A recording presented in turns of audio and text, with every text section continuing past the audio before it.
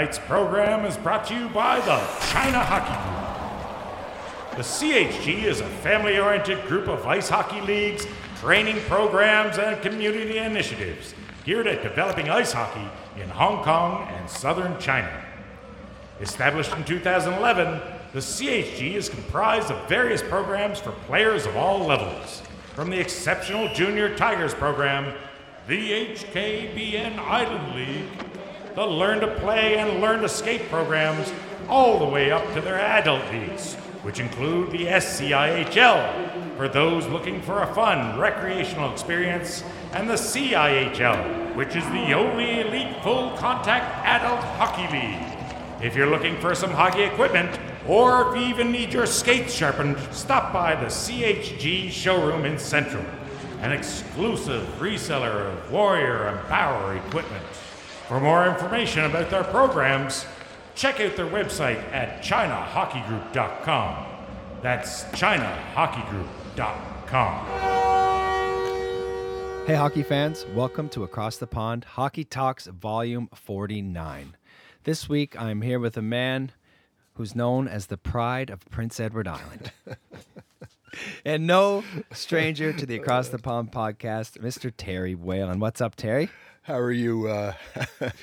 Again, those introductions, Chris. I was working on that one. That's the only reason I come back. Right? That's very excited. An ego stroke, yes. As always, to be here with Terry. Yeah, great to see you. Great to see Paul. Yep. Always Paulie's here as back. always. Yeah. So and it's good. We're trying to get through it all. Yep. Yeah. Islanders got a win this morning. Islanders got a win. Habs got pooched by the refs this morning. Oh my gosh! Yeah. Wait till you see it, boys. Wait till you see it. There's a complaint as old as the game itself. I got a conspiracy. There's a conspiracy going on against the Habs right now because that definitely wasn't a goal. I see. It was no goal. Anyway, Terry, we're not here to talk about the Habs, are we? No, we are not. No, we aren't. No. We are here to talk about the history of the Winter Olympics. Yeah. And the Olympics in general. Yeah, well, the hockey at the Olympics and of course, more specifically, the history of the Canadian teams. Yes. Of that have represented the country so very, very well since it starts way back in 1920. There you go. Yeah. So, Terry, before we get started, I just want to thank you again for putting in the work and let everybody know that this is going to be a two-part show. 2 parts. It's we're going to go talk today from the beginnings, and then up to 1968. Okay. And then there's a break there, and when we come back for part 2, we'll take it from 1980 up until to the present day, till 2022, just next month. Sounds good. Looking forward to it. All right, what do you got for us? Yeah. So the modern Olympic Games were first held in Athens in 1896. The ancient Olympic Games were held there from 776 BC to 393 AD. The modern Games were the brainchild of Baron Pierre de Coubertin, a French educator and historian, and when the winter version of the Games started in 1924 in Chamonix, France, ice hockey was an immediate centerpiece to the action. Over the course of the last century, hockey at the Games has provided many great memories and moments, and has been central to the growth of the game worldwide. It has also led to overt and covert nationalism, accusations of cheating and gaming the system, political infighting, recriminations, protests, insults, hurt feelings, and childish behavior. It turns out, when you take what is already an extremely fast and oftentimes violent game and then wrap it in a flag, people get passionate. And Chris, as we start here, what your thoughts, on international or Olympic play and what it means to the players and to the fans? Well, from a fan's perspective, it's I think it's something that everyone looks forward to. Sure. Even if you're not a huge sports fan, there's still that huge group of people that tune into the Olympics. Yeah, and that's what it really does. It picks up those casual fans. Like you said, when you wrap a flag around it, things change. Yeah, without a doubt. The amount of pride that people have putting their flag on their chest is unheard of. It's equal around the world. Sure. Like for me, I always thought we're so proud of our Canadian flag, and then when you realize the rest of the world is just as proud as theirs as well, Yeah. So people are tribal. People are very tribal. And what I've been fortunate enough to chat with a few Olympic athletes over the years, and just to hear what their stories and what it meant to them. It's very obvious that it means a lot. That's right. It's probably, and you sometimes you'll ask guys, to compare between winning a cup and winning an Olympic gold medal. It's 50-50, I think. I mean, it's a toss-up. Yeah. So, yeah. That speaks volumes. That does, And you're right. It's that Olympic effect, eh? Yeah. I mean, it's, nothing against people who luge. Yeah. I mean, luge, I have great respect. I wouldn't last a minute at it. Yeah. But people don't care much or think much about luge. Right. But every 4 years, it's in the Olympics. It brings a level of importance to it. Mm-hmm. And with your more popular sports, it comes with that. That's right. It's multiplied. So, Terry, you said the Winter Olympics started in 1924, but I see the first gold medal for hockey was awarded in 1920. How did that happen? That's because the first ice hockey competition was held at the Summer Olympics. Mm-hmm. Those games were held in Antwerp, Belgium in July 1920. 3 months before that, from April 23rd to 29th, they held the inaugural Olympic ice hockey competition. The IIHF, founded in 1908, considers the 1920 tournament to be the first ice hockey world championship. From then on, the two events occurred concurrently, and every Olympic tournament until 1968 is counted as the world championship.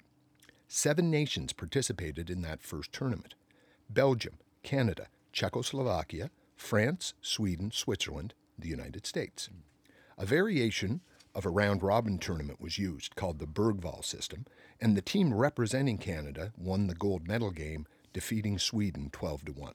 The U.S. took silver with 7 born-in-Canada players, and Czechoslovakia the bronze. Wow, that's some crazy. Yeah, a lot of things I never heard of there. The Bergvall system being one. Yeah, it was a one-off. Yeah, that was it. It was right? a one and done. Yeah, not as effective. So the team representing Canada, who was it? Yeah, that's right. And Chris, you have to understand what we think of today as Team Canada, a team built with the express purpose of competing internationally for a world championship or an Olympic medal.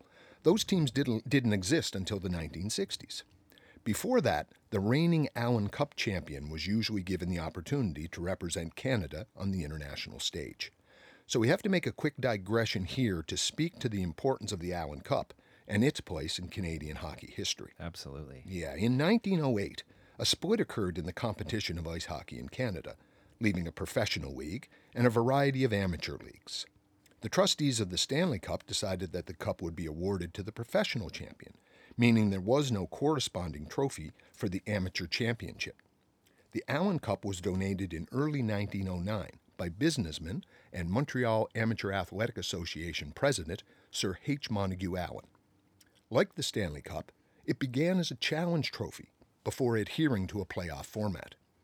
Since 1984, the Allen Cup has been competed for by teams in the senior AAA category, and though interest in senior hockey has diminished over the years, the Cup retains an important place in Canadian hockey history. The Cup Championship is determined in an annual tournament held in the city or town of a host team, playing off against regional champions. The holders are the Lacombe Generals from Alberta, and past champions include teams like the Trail Smoke Eaters and the Dundas Real McCoys. Great names. Yeah, as a matter of fact, the Cup has been won by teams from every province and the Yukon, as well as by 2 teams from the United States, which played in Canadian leagues. The original Cup has been retired to the Hockey Hall of Fame, and a replica is presented to the champions. And Chris, you still play and referee senior hockey here. Yeah. And but what about back home? What's the state of it really, to your knowledge? To my knowledge, right now, I mean, it's still going, and it's something that it's a very important cup, and it means a lot to a lot of people. Right. So, and a lot of these historic teams that have been around for a long time, they're not going anywhere, I don't think. Right. This is a really important part of Canadian hockey. And, I have a good friend, Stuart McRae, who was on the podcast in season 1. Yeah. He won the Allen Cup. Yeah. And he's played for a couple of different teams, but like normally, guys that are playing university hockey or guys that have played, their season is over. Yeah. They're allowed to, Allen Cup teams are allowed to pick up a few players. Yes, yeah. So that's where I've seen my buddies that have gone off and played it a few times. Yeah. And they all just rave about how much people put into it, the effort around it, the whole organization of the tournament. It's Sure. first class. Sure. So yeah, real tremendous tournament. Yeah, and again, the popularity of senior hockey, I'm sure it waxes and wanes, Yeah. right? In certain areas, generations, guys grow up and grow older, and it takes a little while for the next generation to come in, maybe. Yeah. But it's roots hockey, right? Exactly. It's small towns. And It's- place he played in Newfoundland. Yeah. So they're playing and the rink is packed. Sure. The small towns all around are there. That's it. Everyone's Yeah, coming own a in to game see in the town. game. Yeah, Yeah, exactly. yeah. So it's pretty special. For sure. So all right. So what team represented Canada in Antwerp in 1920? That would be the Winnipeg Falcons. They upset the University of Toronto 11-5 in a 2-game total goal series to win the Allen Cup. The Falcons were formed in 1911. All of the players were of Icelandic descent, and therefore immigrant outcasts in Anglophile Winnipeg. They disbanded in April 1916 when the entire team joined the army to fight the First World War. Wow. 2 members were killed in action, Frank Buster Thornsteinson in a gas attack, and George Cumbers by German shelling. The rest reorganized in 1919, picked up a couple of players, and in 1920 returned to Europe, again representing Canada. This was, you remember now, this was still 7-a-side with a rover and 1 sub, Yeah. 2 20-minute halves hockey. So, the biggest challenge for the team was getting there. It cost $10,000 Canadian, a huge amount of money for the voyage to Antwerp. And Chris, the players bought wood in Montreal and had the ship's carpenter carve 24 sticks to use in the games over there. Yeah, after the Olympics, they made the short trip to Flanders, visiting battlefields where many of them were only a couple of years earlier under drastically different circumstances. Team captain Fred Fredrickson led the team at the Olympics with 12 points in 3 games, went on to be a member of the first Boston Bruins team to win a Stanley Cup, and was elected to the Hockey Hall of Fame in 1958.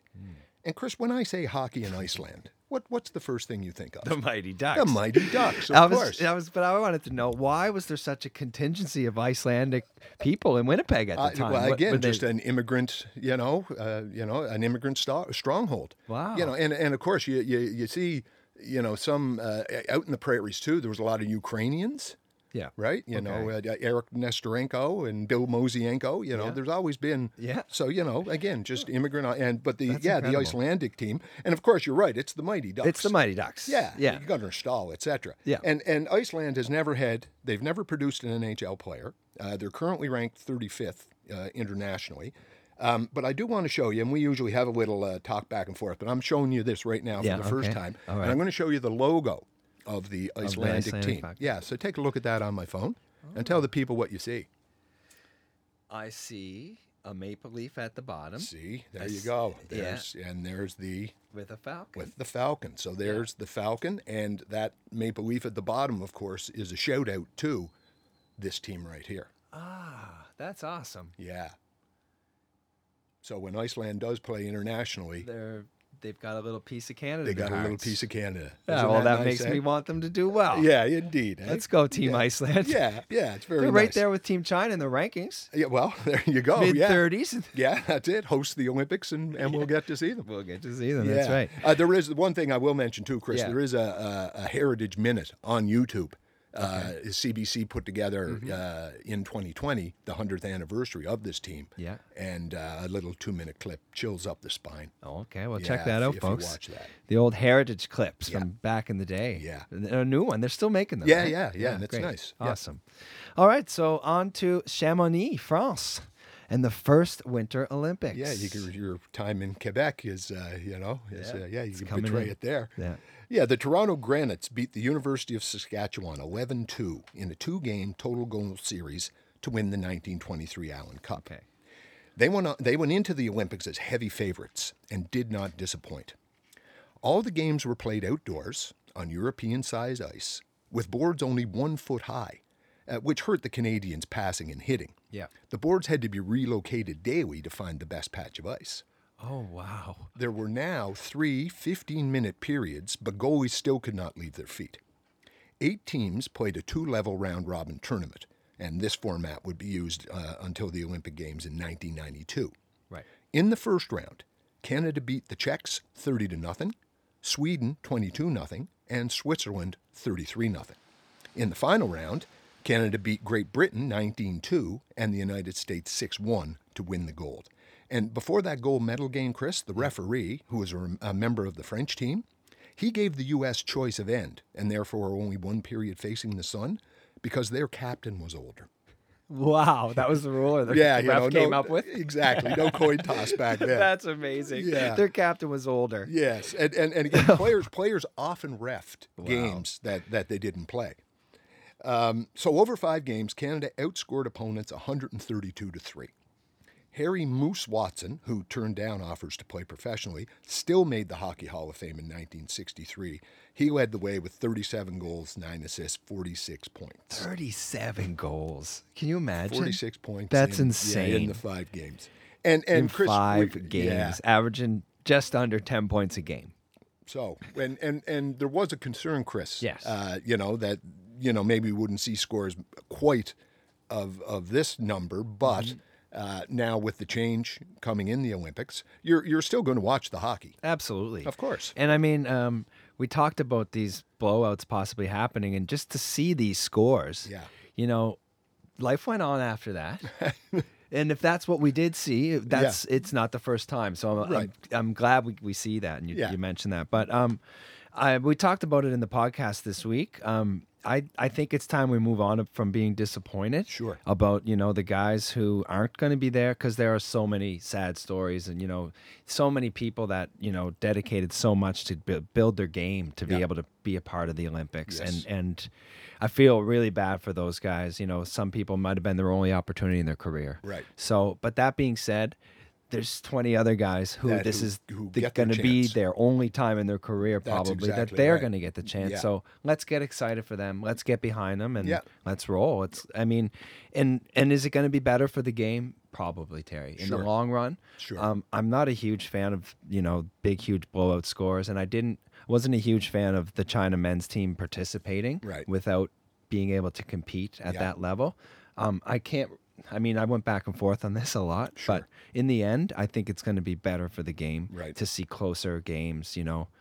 Nobody wants to watch a 30-0 hockey game. And Chris, as we go, maybe a little more in part 2 of the podcast, you'll see how the team that we do send this year is going to be more of the idea of the teams we did send back in the 80s and the 90s in that period before, the switch from, we're talking club teams today. Yeah. And then there was that period before the professionals took over. That's right. So it's not like it's unprecedented or anything like that. No, it's not. No. And the games are still going to be on at a good time over here. That's true. We're going to get to watch hockey at night. Hockey at night. Yeah, we should. But we talked about just before the podcast. The U.S. named their Olympic roster. They did, yeah. And 16 or 15 or 16 of them are NCAA players. Yeah, that's right. And some guys from the K, some pros. So, a couple pros and a lot of... Hungry. They'll be hungry. And, it's back to old times here. It's going to be good hockey. It's going to be great. So that brings us up to 1928. Yep. And St. Moritz, Switzerland. Samoritz. Yes. The Olympic officials gave Canada a bye to the medal round. And had the other 10 teams play a 3-group round robin to see who would join them. Okay. And this is the only time ever the United States did not send a team to the Winter Olympics. Okay. The University of Toronto Grads, coached by Conn Smythe, defeated the Fort William Thundering Herd 2-1 to win the 1927 Allen Cup. The Grads took care of business in Switzerland without Conn Smythe, who stayed home after a team roster dispute about late additions. Oh, wow. And as you'll hear, Chris, it becomes a constant trial for Canadian clubs trying to adhere to the IOC's regulations. Right, so the team that won the Allen Cup got to represent, but then they also were able to pick up extra players. And there will be the problem as we'll see here soon. Yeah. The Grads, though, they defeated Sweden 11-0, Great Britain 14-0, and the host Swiss team 13-0. Despite playing only 3 games, Dave Trottier would lead the tournament in scoring with 12 goals and 15 points. Trottier would go on to play 11 seasons in the NHL, winning a Stanley Cup with the Montreal Maroons in 1934 and 35. Also on the team was Lou Hudson, whose brother, Dr. Henry Hudson, would disappear one summer on a fishing trip with Bill Barilko. Wow, that's awesome. That's crazy. Yeah, that's a nice little. That's a nice little addition to that story indeed, for all our eh? Tragically Hip fans Yeah, out there. indeed. You'll recognize the Bill Barilko reference. Indeed. So why didn't the Americans send a team? And again, politics. Okay. And that's not the last you'll hear of that word here this evening. U.S. teams for the first two Olympics were littered with Canadians. They wanted an all-American effort this time, and Boston University had a strong team, but they couldn't get the money together to go. Head of the United States Olympic Committee, General Douglas MacArthur, of I Shall Return fame, he decided that the only team willing and able to go from tiny Augsburg College in Minnesota was not representative of American hockey. So they did not send a team. And I think that's a shame, Chris, because that Augsburg team, they were led by the 5 Hanson brothers. Oh, wow. Yeah, the Charlestown Chiefs only had 3. But there were 5 of them. Imagine if they got to the go. Augsburg team. But Imagine if they got to go. they didn't get a shot. But it surprises me that there was no government support at the time for sending these teams to the Olympics. Was there Right. just the entire Olympics had to fend for themselves? All athletes? Again, I'd say every 4 years, right? Yeah. And again, the Olympics themselves, the winter, they're still in their infancy very much. Right. Right. So, I mean, even though it was the roaring 20s, and again, politics, Right. if they didn't think they were going to win, right? It just seems strange that they're not happily spending money to send their athletes to the Olympics. Right. Yeah. Well, I doubt if there was as much advertising money being That's thrown true, at yeah. it back in the day. I'm right? sure there was some cigarette ads on their jerseys or something. I'd say you're probably right about that. Yeah. Lucky Strikes. Lucky etc. Strikes. Mean Yeah. fine tobacco. Yeah, exactly. All right, so it's now 1932, and we're in Lake Placid, New York. Yes, and the limited participation for these games is a little more understood because now we're in the midst or the start of the Great Depression. Yes. So yeah, these were the first Olympics to be held outside Europe, and that worldwide depression, it certainly did limit participation. Yeah. Only Canada, Germany, Poland, and the United States had teams. So they played a double round robin, and for the first time, Canadian supremacy was threatened. Also for the first time, some games were played indoors. The outdoor rink was inside the speed skating oval. Canada was represented Inside the speed skating oval. The game's going on at the same time. I doubt it, but again, it'd be still if you're standing in a snowbank watching hockey. Yeah. It wouldn't be that close. No. there'd be a speed skating rink between you. So That's yeah. hilarious. But they had a few indoors. Yeah. And Canada was represented by the Winnipeg Hockey Club, a.k.a. the Winnipeggers, who had beaten the Hamilton Tigers for the 1931 Allen Cup. Winnipeg was managed by Lou Marsh, and that's the same Lou Marsh. The award is still given to this day to Canada's top athlete, amateur or professional, male or female. Canada beat Poland 9-0 and 10-0, and Germany 4-1 and 5-0. After beating the U.S. 2-1 in OT, the two teams met again for the gold medal. Tied 2-2 after regulation, the teams played 3 scoreless overtime periods of 10 minutes each. To end the stalemate, officials decided to declare a tie and give the gold medal to the winner of the previous game. It was Canada's 4th Olympic gold and 6th world championship. And again, Chris, the difference in the amateur and the professional game, it's like, we've had enough. My wife is waiting for me. Yeah. She made supper. Yeah. And we're just going to stop it here. Yeah, we're tired. We're tired. The ref's tired. Yeah. New rule. Right. New rule. And again, Whoever won the previous game and whose captain is the oldest. Yeah. And there's going to be, again, a couple more examples of these decisions of a capricious nature. That's crazy. That we're going I to can't see. even That believe this that. one went. This is an our Olympic way. gold medal at stake here. This one went our way. You're going to see a couple that that don't. don't go our way. So But it is surprising to see that we were first threatened in as early as 1932. Yeah, the States had a great run, and like I say, it's the difference though, really, between the amateur game and the professional game. There was a couple of 3 overtime. Games in the NHL. And the NHL had already long decided we're going to play until someone scores. Of course. Yes. Yeah. Yeah. We're staying here till it's Well, done. that's pretty crazy. That's wild, actually. Hi. All right. 1936. Garmisch-Partenkirchen, Germany. I think that was. Is that close? I think that was very well done. Yeah, I think so. Sorry to our German listeners. Before the games, there was an attempt to organize a boycott against the Nazi government. Politics. These games also marked the beginning of a decade-long dispute, where to draw the line between eligible amateurs and professionals in sports.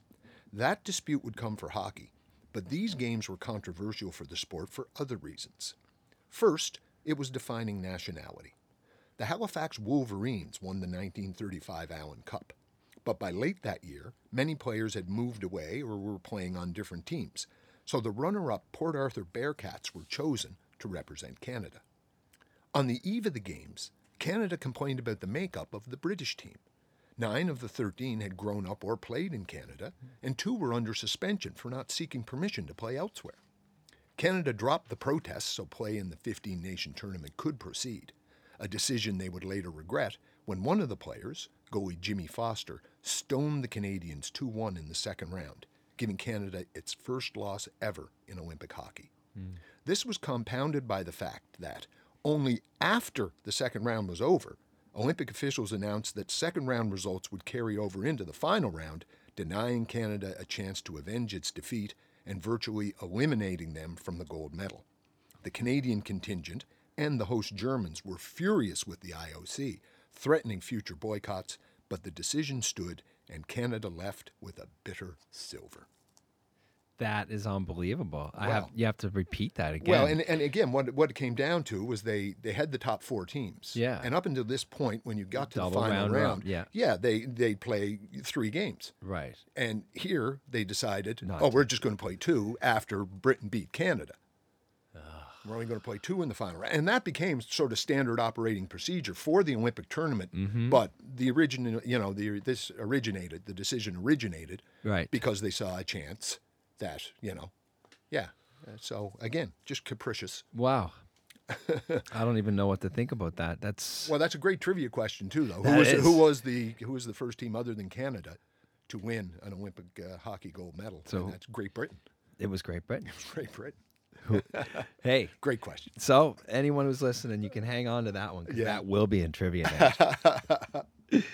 All right, 1948. Yes. Of So we course. have a little jump here for obvious reasons. obvious reasons, There were that's- no Olympics for a few years there. That's right. There was other things going on. 40 and 44 were canceled due to So on the to Second Switzerland. World War. On to Switzerland in 1948. Yeah, St. Moritz. Yep, And, St. Moritz. So by this time, the problem of amateur professional was at the forefront. The U.S. sent 2 teams, neither of which fully satisfied the IOC. One team was allowed to play, but their results did not count in the standings. Canada did not play in the 1947 World Championships because of this issue, and was not going to send a team to the games in Switzerland because of a dispute with the IOC over the definition of an amateur. Then the RCAF stepped in and volunteered to assemble a team made up of service members stationed nationwide. The Royal Canadian Air Force. That's it. And in less than 4 months, the RCAF Flyers were leaving Ottawa for Europe, adding and dropping players up to the last minute. 5 members of the team had been awarded the Military Cross for valor in the presence of the enemy during World War II. That's a good quality for a hockey player. Indeed. 9 countries participated in a round robin, while all the games were outdoors, with poor ice, sketchy officiating, and spectators throwing snowballs, there were 3 20-minute periods for the first time. Okay. The gap between Canada and the rest of the world continued to close. Both Canada and Czechoslovakia finished 7-0-1, the tie being a scoreless draw between themselves. Canada was awarded the gold on goal average, which is goals for divided by goals against. Canada had 69 for, 5 against, for a lofty 13.8 goal average, while the Czechs had 84 and 18 against for a paltry 4.3 goal average. So, like Bear Bryant said, defense wins championships. Yep. And you need a shout out here, Chris, to Air Craftsman second class / goaltender Murray Dowie, who had 5 shutouts in 8 games and was at one point penalized 2 minutes for playing the puck forward, which was still illegal at the time internationally, had to serve the 2 minutes himself. So they had no goalie for 2 minutes. One of the defensemen grabbed the stick and the glove and stood there. Wow. After the games, the team toured Europe, playing exhibition games and promoting the sport, then returned to Ottawa and disbanded, never to play again. Wow. That's a great story. That is an awesome story. Yeah, First of all, the Air Force coming through. Yeah. And let me ask you this, goals average, is that a thing? No. Not that I know of. I've never seen that used as a tiebreaker Or a stat? Or a Or stat. No. Goals average. No, never seen that before. Yeah, defense wins championships. And also, why? Sorry, I had a question there for you, and I just lost it. Why were they throwing snowballs? Yeah, why were they throwing snowballs at the players? No, anyway, it might come to me after. But yeah, so all the games were outdoors again? Yeah. Okay. Yeah. Why? There were no... Again, just the facilities, and perhaps at that time, I mean, you're still pretty much post-war, right? Even though I guess the Swiss were neutral. Yeah, again, just the facilities are it's starting to come into the game now. Again, that's, we're getting into the 50s here. Yeah. It's going to start to, be more recognizable to us modern fans. Right. It's still very much in its roots. And also, like, why are the rules different? Like, it seems like they're making up rules as they go here. So why? Well, again, maybe not. The rules. I think they adopted NHL rules early on, but as we'll see, it's still international hockey. Right. There are still differences between. But they didn't have a international game. championship game. It just was No, the it's a end. round robin. It's the Yeah. end of the round robin. Yeah. And here's what we got. And Yeah, the that's winners were going with goals against or goals for divided by goals Goals against. against. Yeah, this is what we decided this time. Okay. And we'll see what happens next time. Oh, well, let's go. I can't wait. Again, it was a tie, and that's what that forced their That hand. tie, yeah. Yeah, so let's hope someone wins this one. 0-0 tie at that. Tie. With sketchy ice and sketchy officiating. That's right. All right, let's move on to Oslo, Norway, 1952. 1952, yes. And again, the tournament was almost not played because of countries' amateur codes differing from the IOC's definition. In 1950, hoping to avoid the amateur status hassle, Canada chose the Edmonton Mercuries, an intermediate-level team, to represent them at that year's World Championships in London. They added some reinforcements and sent the team on a 3-month European tour. The Mercuries won the championship, winning all 5 games and outscoring opponents 42-3. And that's Mercury as in Ford. Jim Christensen ran a dealership in Edmonton that employed many of the players, and he donated hundreds of thousands of dollars to the team's efforts. Yeah, Ford Mercury.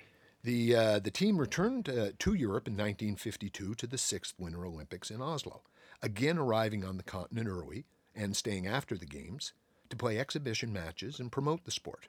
They were the first team to fly to the Olympics. At the games, 9 nations played a round-robin tournament.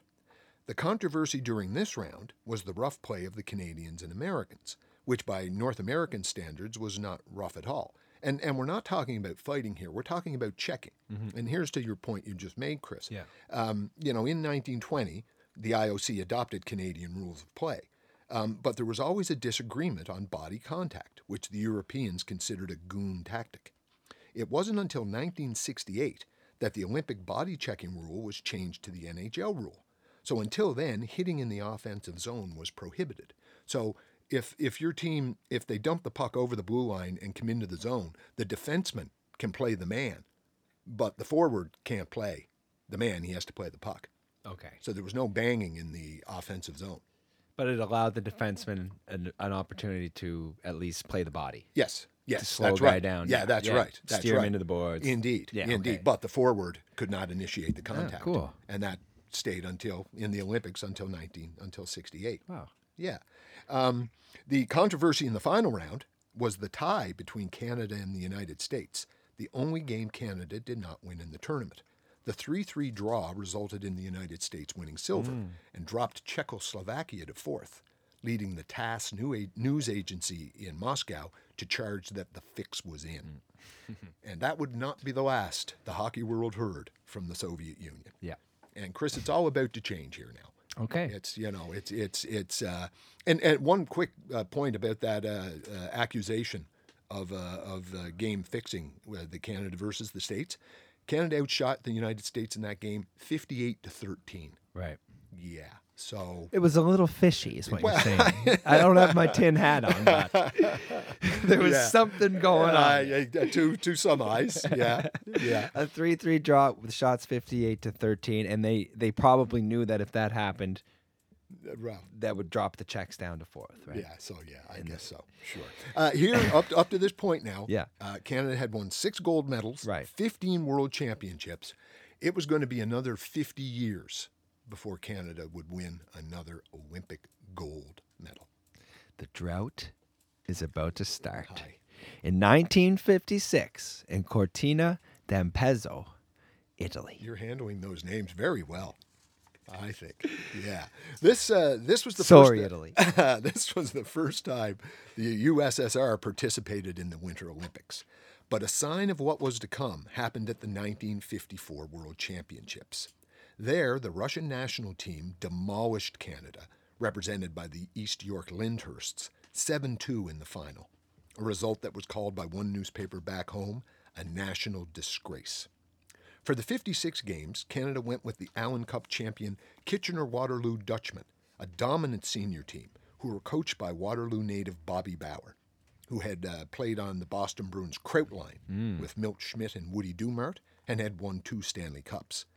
As we'll see later, his younger brother, Father David Bauer, would play an even larger role in Canadian Olympic hockey history. In goal for the Dutchman was Denis Brodeur, father of Martin, and later a famed hockey photographer. Unfortunately, a combination of player changes due to Olympic eligibility rules, a grueling Ontario Hockey Association schedule, and hubris would lead to an unprecedented poor finish for Canada. 10 teams were divided into 3 pools, and all went well for the Canadians through the first round, as the team outscored its opponents 30-1. This was the first time that all games were played indoors. However, in the medal round, a 4-1 defeat to the United States, followed by a 2-0 loss at the hands of the Soviets, gave Canada bronze for the first time. So the consensus in Canada was not that we'd won bronze, but lost gold. Right. And the concept of a purpose-built national team for international competitions, which had been discussed for some time, they began to look at that a lot more closely.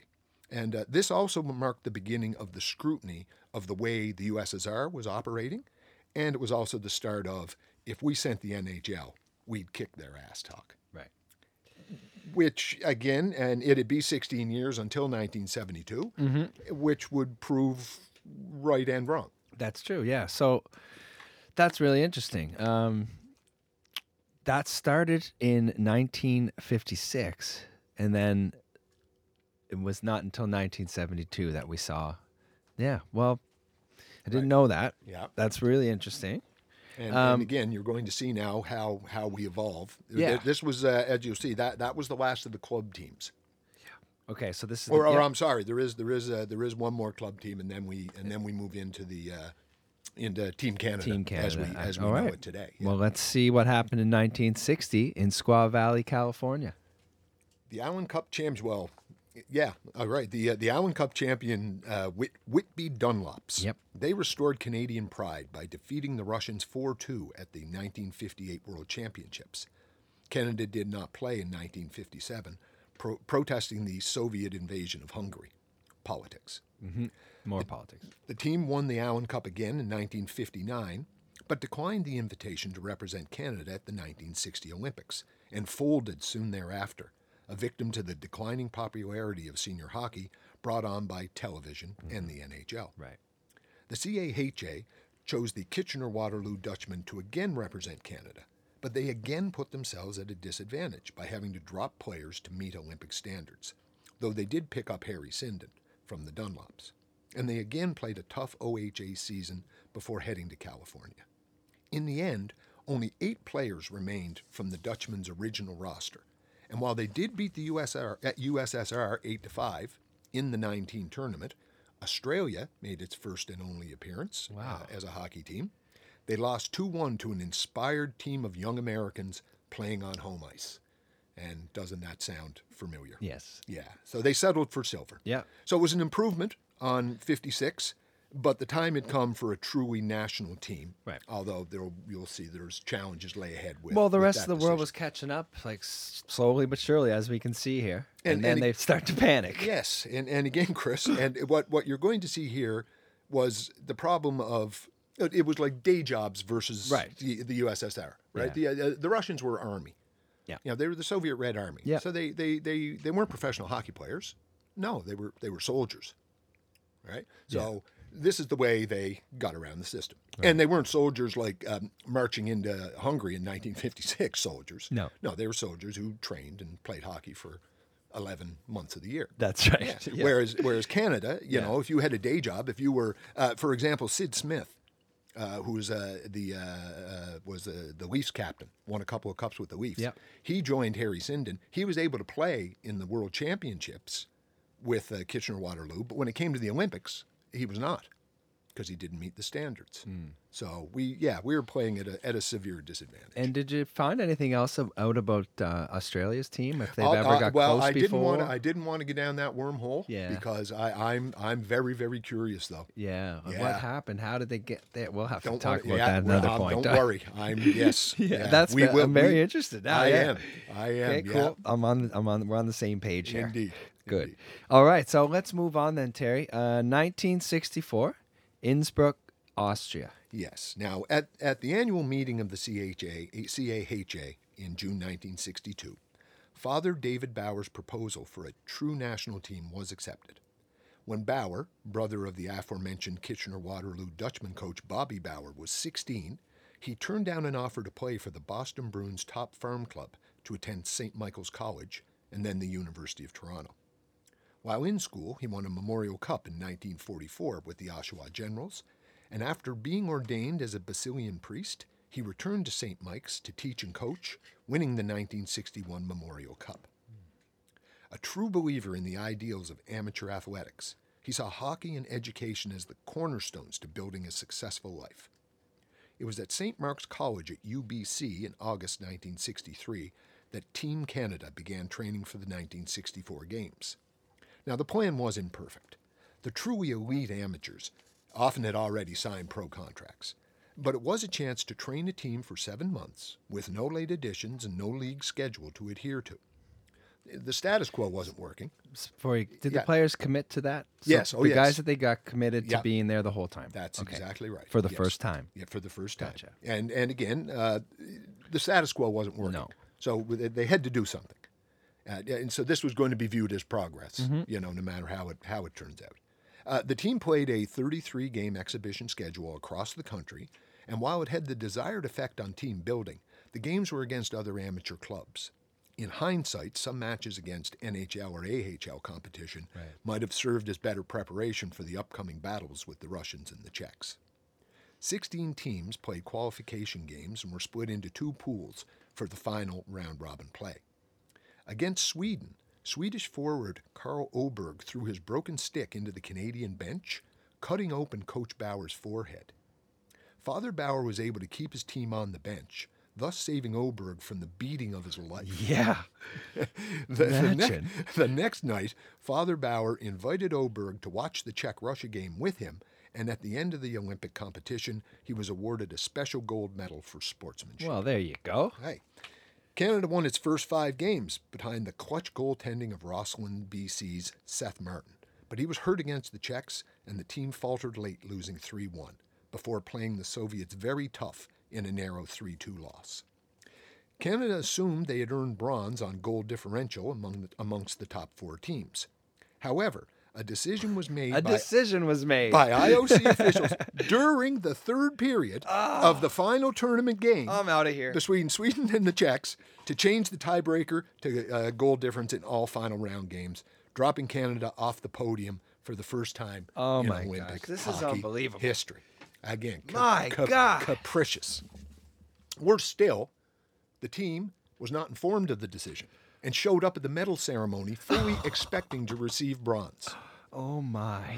So last-minute screw job aside, Yeah. right, the games were viewed as a success for Canada, and it showed that, you know, this was going to be the way forward for international competition. How did these people live with these decisions? Well, and again, I'm mad now. Well, just a quick It's word. 80 years, 60 years later. Just a quick word, Chris, about a couple of the people that you're dealing with here. Yeah. So for the because the IOC is a criminal organization. Yes. And first of all, the IIHF, that was led by an Irishman, Francis Bunny Ahern. Okay. He was the coach of the Great Britain team in 1936. Oh, So all the way back. tin hats coming back. Yeah, there it is, eh? Yeah. So he was never on our side. And then there was Avery Brundage, who was the head of the IOC from 1952 to 1972, a notorious anti-Semite. Slavery Avery was one of the his nicknames? One of the nicknames. So that'll give you an idea on his views on people of color. His character. And he wasn't so much for women as well. That pretty well goes without saying. So yeah, these were some of the again, it's hard enough playing the Russian machine without having these. Again, capricious, I think, is the only word you can use to describe some of these decisions. I just can't. Imagine this was today, and they tried to change a rule halfway through a tournament in the Olympics. And again, Chris, we're getting up here now to the decision, right. And it's as you said, it's just this mounting amount of things that are adding one on top of the other. And you'll see what we do. Yeah. All right. Well, let's move on to Grenoble, France. Yeah, for 1968. Right. So the national team now represented Canada at the World Championships. They placed fourth, third, and third from 1965 to 1967. So it was every year. The World Championships every year. Yeah. And again, this would be the last year. Up until this point, if you won the Olympics, you were world champion. Right. Right. And then in non-Olympic years, as they still do, we're holders of the World Championship. Correct. Gerard Gallant, yes. So they finished fourth, what was it? Yeah, fourth, third, and third from 65 to 67. Yep. And again, respectable results. But the gap between the Russian professionals, or, amateurs, shamateurs. Yeah, the shamateurs. The shamateurs. I love that. Yeah. They who won, they won all three of those tournaments. Right. So, I mean, the difference was clear. And again, Chris, to explain it, imagine the original six. All right, so you have the original six in the NHL, but there's a seventh team in the original six. And on that seventh team, you take Bobby Orr from the Bruins, you take Jean Beliveau from the Habs, you take Bobby Hull from the Hawks, you take Terry Sawchuk he played for everyone but the Habs, and you put them on a seventh team. Yeah. This is what you had with the Soviet Union. They were playing in their domestic league as a unit. Right. So, I mean, it's uphill. Yeah, well, like you said, there's a lot of politics involved. Russia was at the time was trying to be, the first to the moon and the power of the hockey world. Of world. course, it was the Cold War. Yeah, exactly. It was the Cold War. Yeah. Now, the Canadian team began preparing in August 1967. Father Bauer stayed on as GM, while ex-New York Ranger Jackie McLeod was coach. McLeod would bear the brunt of the criticism for the eventual result, being compared unfavorably against Soviet coaching legend Anatoly Tarasov. The final roster would include 9 future NHLers, including Billy McMillan from Charlottetown. There you go. Shout out to PEI. Yep. Canada won a pre-Olympic tournament at Grenoble, but then struggled in hosting their own pre-Olympic tournament. The CAHA proposed the idea of a more structured league to the IOC, wherein the Olympic teams from different countries played maybe 20, 30 games against each other. But that proposal went nowhere, because why would you help Canada improve? Right. Yeah, so 14 teams played in the 2-tier round robin. Canada beat Czechoslovakia, but lost to Finland for the first time Oh, ever. Finland's making an appearance. However, the Czechs beat the Russians, snapping their 39-game international competition win streak to set up a final game showdown, with a Canadian win garnering gold, a tie silver, and a loss bronze. Canada gave up a shorthanded goal in the first, and the Russians added 3 goals in the third to win 5-0. Soviet goaltender Viktor Konovalenko. He was the Vladislav Tretiak before Vladislav Tretiak. Okay. So for Canada, Chris, again, bronze is nice in, say, biathlon or Nordic combined, right? But in hockey, it won't do. No. And they were at a crossroads. So we keep sending underqualified amateurs in the name of Olympic ideals, amateur fair play, etc., or do something drastic to let the IOC and the IIHF know our frustration and displeasure. We chose the latter. Awesome.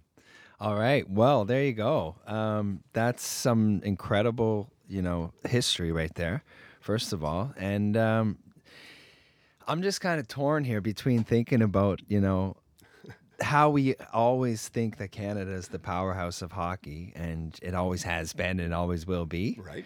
But there was a struggle there for about 50 years. Well, again, where we might have had was it a level playing field? Well, that's what we're saying. Yeah, Right. It wasn't a level playing field. But at the same time, no, we were never as good as we thought we were. No, because and we always probably had that excuse. We were never able to send our best, our even of course. even our best amateurs. That's we had right. We were secure in that. Yes, exactly. Yes. And so again, an honest approach. Yeah, and you're going to see it evolve. Yeah. Right. You're going to see it evolve now because again they pulled the door.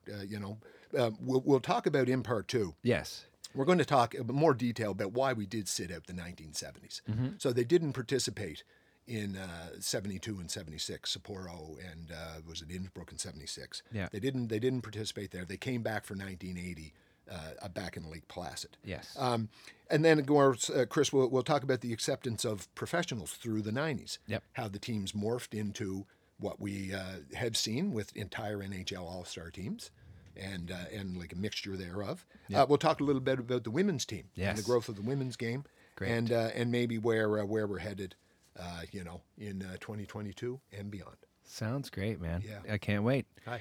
All right, so stay tuned for part 2. Give us a couple of weeks. Yeah, and, when we'll do you think we'll do this before the Olympics? Yeah, maybe be able to squeeze it in there. I hope so. Yeah, all right. Well, let's try to do that. Giddy up. And thanks again, my friend. Always that a was pleasure, amazing. Chris. Yeah, and thank you, Paul. I'm still upset here.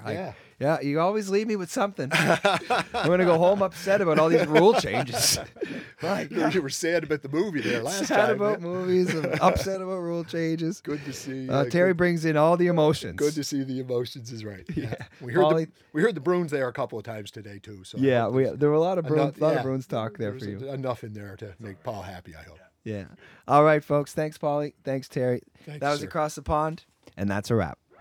Thank you once again to our amazing sponsors, the China Hockey Group, AccessoryHouseGlobal.com, Wheel Hub Asia, The Big Bite Restaurant, Felix & Co., Psalm Sleep, and Yardley Brothers Craft Brewery. And of course, our head honcho here at Sunset Studio, Mr. Paul McLean. Folks, if you want to reach out, send in a question or a comment to AcrossThePondHK.com or find us on social media at AcrossThePondHK.